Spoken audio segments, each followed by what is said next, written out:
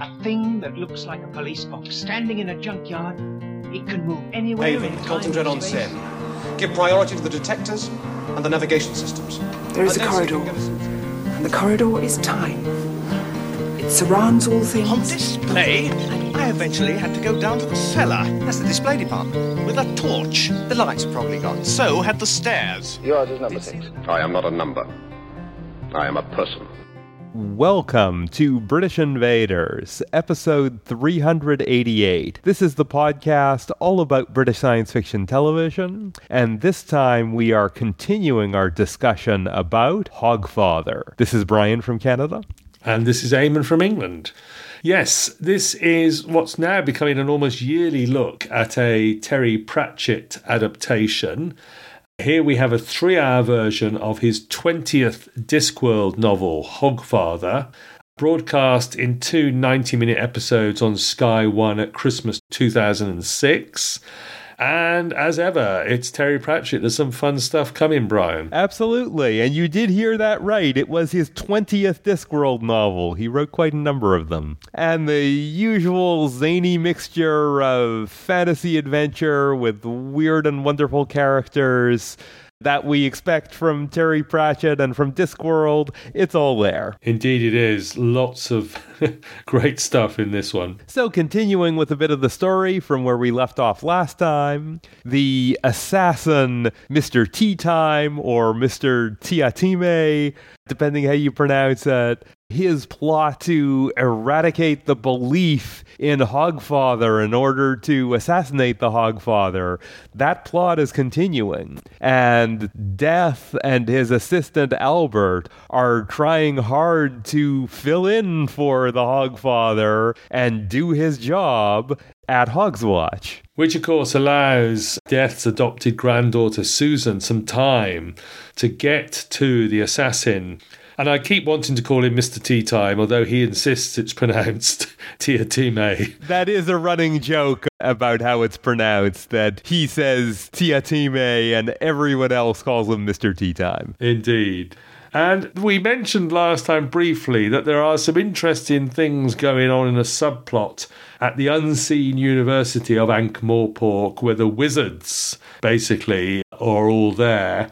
We should say that magic exists in the Discworld fantasy setting, but it appears, should I say, Brian, it appears quite difficult to get it right. It often has unforeseen consequences, it seems. Yes, that does seem to be how things go, that there are often magical things that do happen, but they are sometimes different from the intentions of the person doing that. The university chancellor, Mustrum Ridcully, played by Joss Ackland, is extending his living quarters and discovers a new bathroom. And in doing so, he comes across new mythical creatures, including the Veruca gnome. This leads his colleagues to consult a new magical computing device called Hex. And the Hex bit moments and business is quite fun, I think, in this show.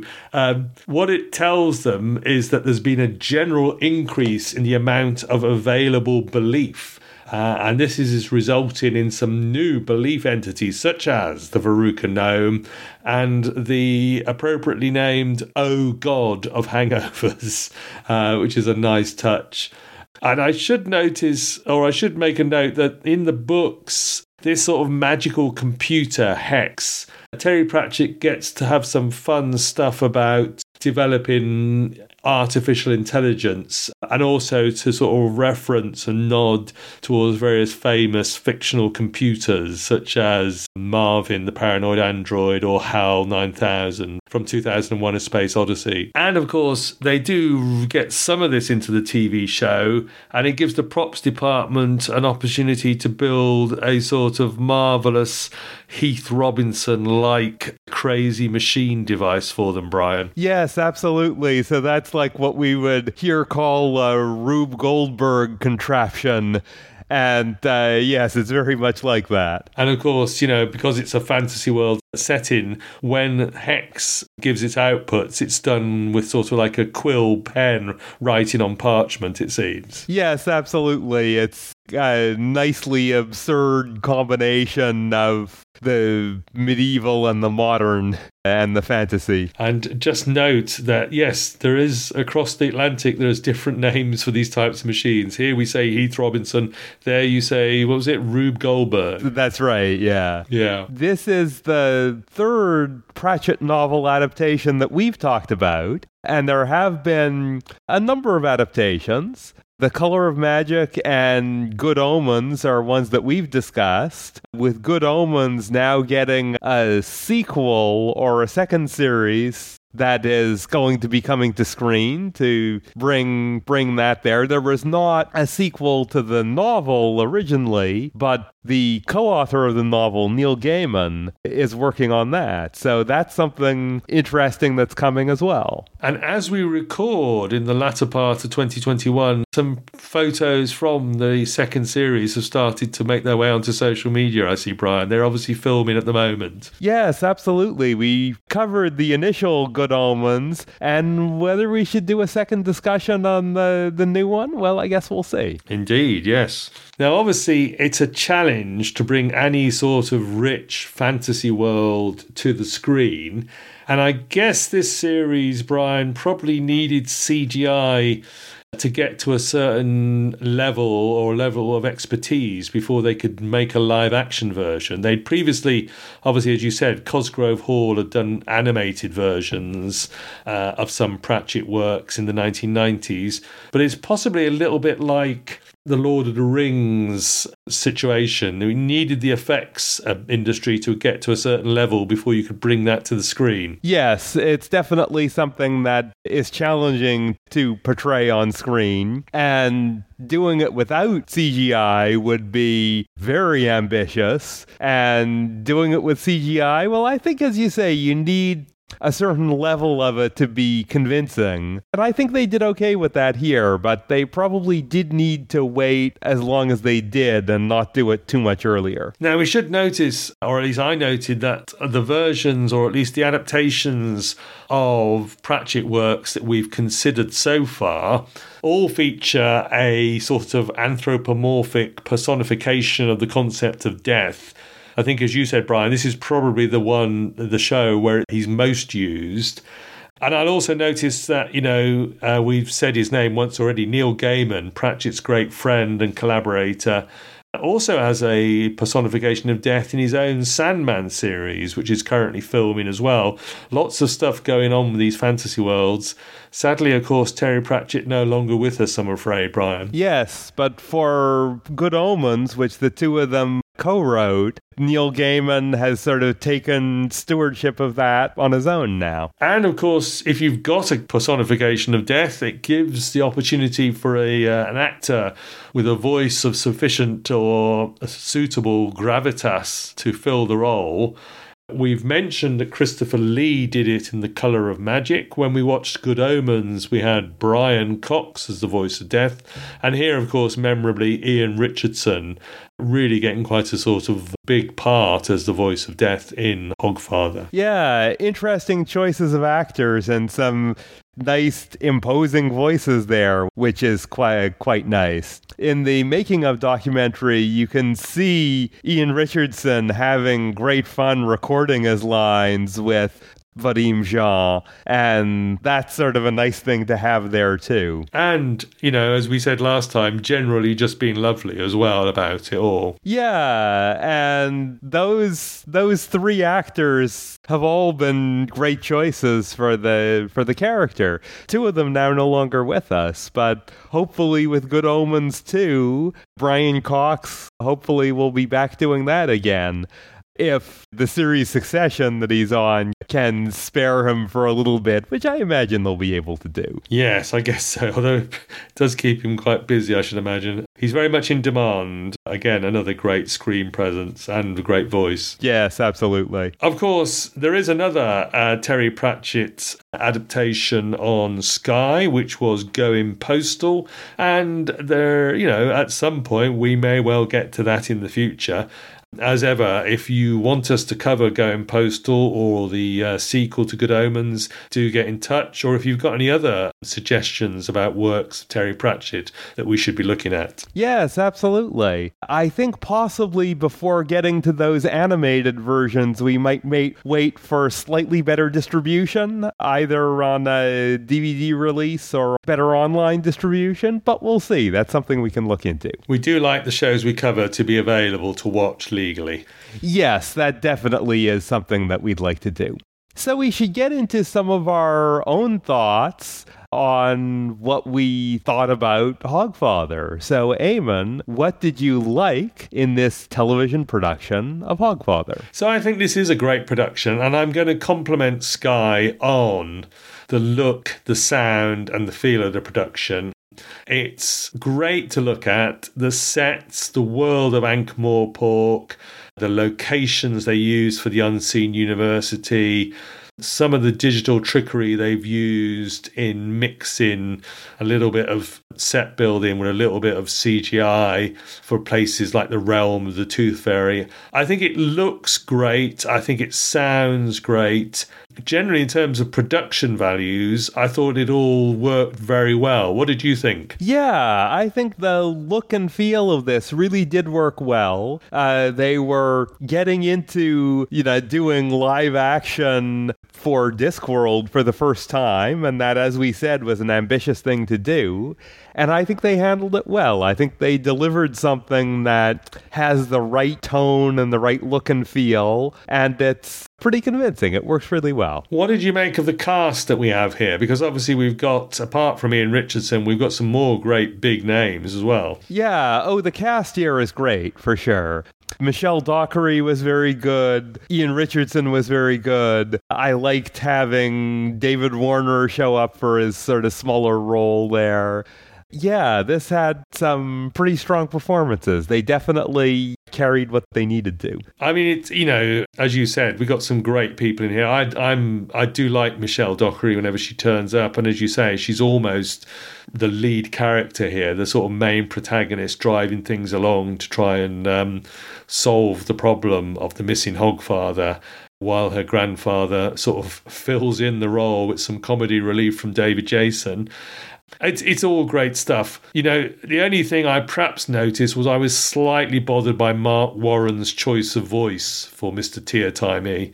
He does say in the making of documentary that he was inspired by Johnny Depp's version of Willy Wonka in the Charlie and the Chocolate Factory, that film that had come out a year earlier. And looking at it now, or listening to it now, it does seem a rather obvious riff on that Johnny Depp performance, which is perhaps slightly, I don't know, didn't quite work for me, that bit. What about you? Yeah, that was all right. It was a slightly strange choice, as you say. It didn't particularly bother me, but I don't think it was, the best choice for that. It was all right. What I did notice was that the character of Albert seemed to be sort of an odd fit into this, and I think this was because they were maybe missing some of the things about him from the books.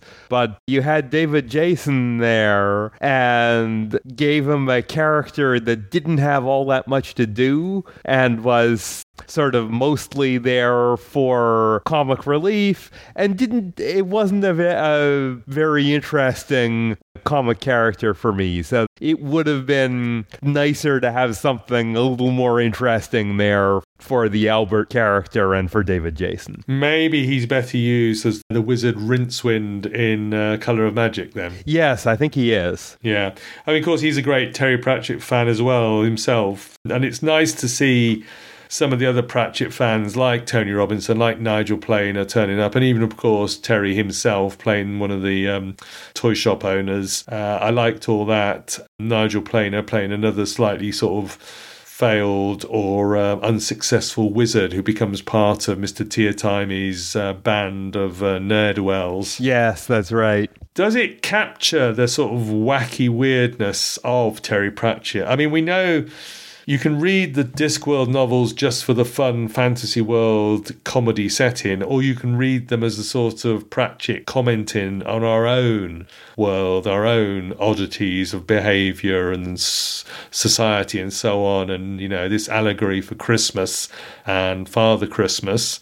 Do you find it captures some of that zaniness in this production? I think it does. I think they got better at it in later adaptations, certainly in The Color of Magic. But I think it's all there. I think it works. It has the sense of his strange world is all there. And the allegory, well, that's certainly there too. Okay. Anything else that stood out for you as sort of great or good about this particular production? I don't think so. I was generally pleased with it. I enjoyed it. It's something that I could see coming back to look at it again. I think I would come back to The Color of Magic first, but this is definitely a nice one too. Okay. What about some of the sort of negatives then? I mean, the convoluted plot that involves levels of belief and somehow using the Tooth Fairy's realm and the Tooth Fairy's teeth or collected teeth to somehow affect children. Does that come across? Was that, readily understandable or explainable? I think so. I think that worked okay. The bigger negative thing for me was mostly around Albert and about how much they did or didn't give David Jason to do. Oh, right. So, I mean, you'd like a sort of bigger role for the comic talents of David Jason. Or at least something more interesting in that part of it. I found that character was not a great part of things in this adaptation. I would have preferred something else. Right. Okay. I mean, it's interesting because for me it was the Mark Warren part that stuck out for the wrong reasons, mainly because of his choice of voice. I was all right with David Jason as the comedy elf sidekick, although I think, as you say, he's perhaps better in Colour of Magic. Okay, interesting. Did you have any other negatives about this show? No, I really didn't. And all in all, I really did enjoy this. And it's a good, fun, seasonal show in a way, with this mythical festival of Hogswatch, which is clearly based on Christmas. Yeah, and the Hogfather clearly being Santa Claus or Father Christmas. And I don't think we're giving too much away if we say that they do save Hogswatch and the Hogfather. Yes, of course. So I guess it's time for recommendations. Who would like to go first? I can go first. I will say that I enjoyed this and I will recommend it. It's a fun show. It's ambitious and well put together with some good performances.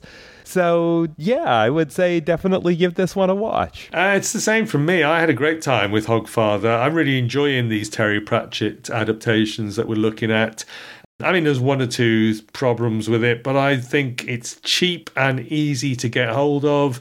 If you've already got the Now T subscription in order to watch Brian Cox in succession, then you can see the Hogfather this festive period, which is, I suppose, we're on the other side of it now. But anyway, if you're looking for something to watch on the fictional December the 32nd Festival of Hogwatch, then the Hogfather is great, and I recommend it as well. Very good. So, in summary, Hogfather brings us to, for the first time in live action, the Discworld universe from the author Terry Pratchett, and we find ourselves in the city of Ankh-Morpork, approaching the winter festival of Hogwatch, where the Hogfather, who should be delivering gifts, is not around, has somehow disappeared, and Death has to take his place and deliver gifts instead, because there is this convoluted assassination plot going on against the Hogfather that involves robbing children of their beliefs in the Hogfather, which will make him disappear, make him no longer exist. And while Death is filling his shoes for a little while, Death's granddaughter, Susan, has to step up to ensure that the assassination does not happen and Hogswatch can be saved. Great stuff. Do let us know what you think about this production by coming by Facebook or Twitter and dropping us a line. Absolutely. And please come back next time. We are falling down a rabbit hole.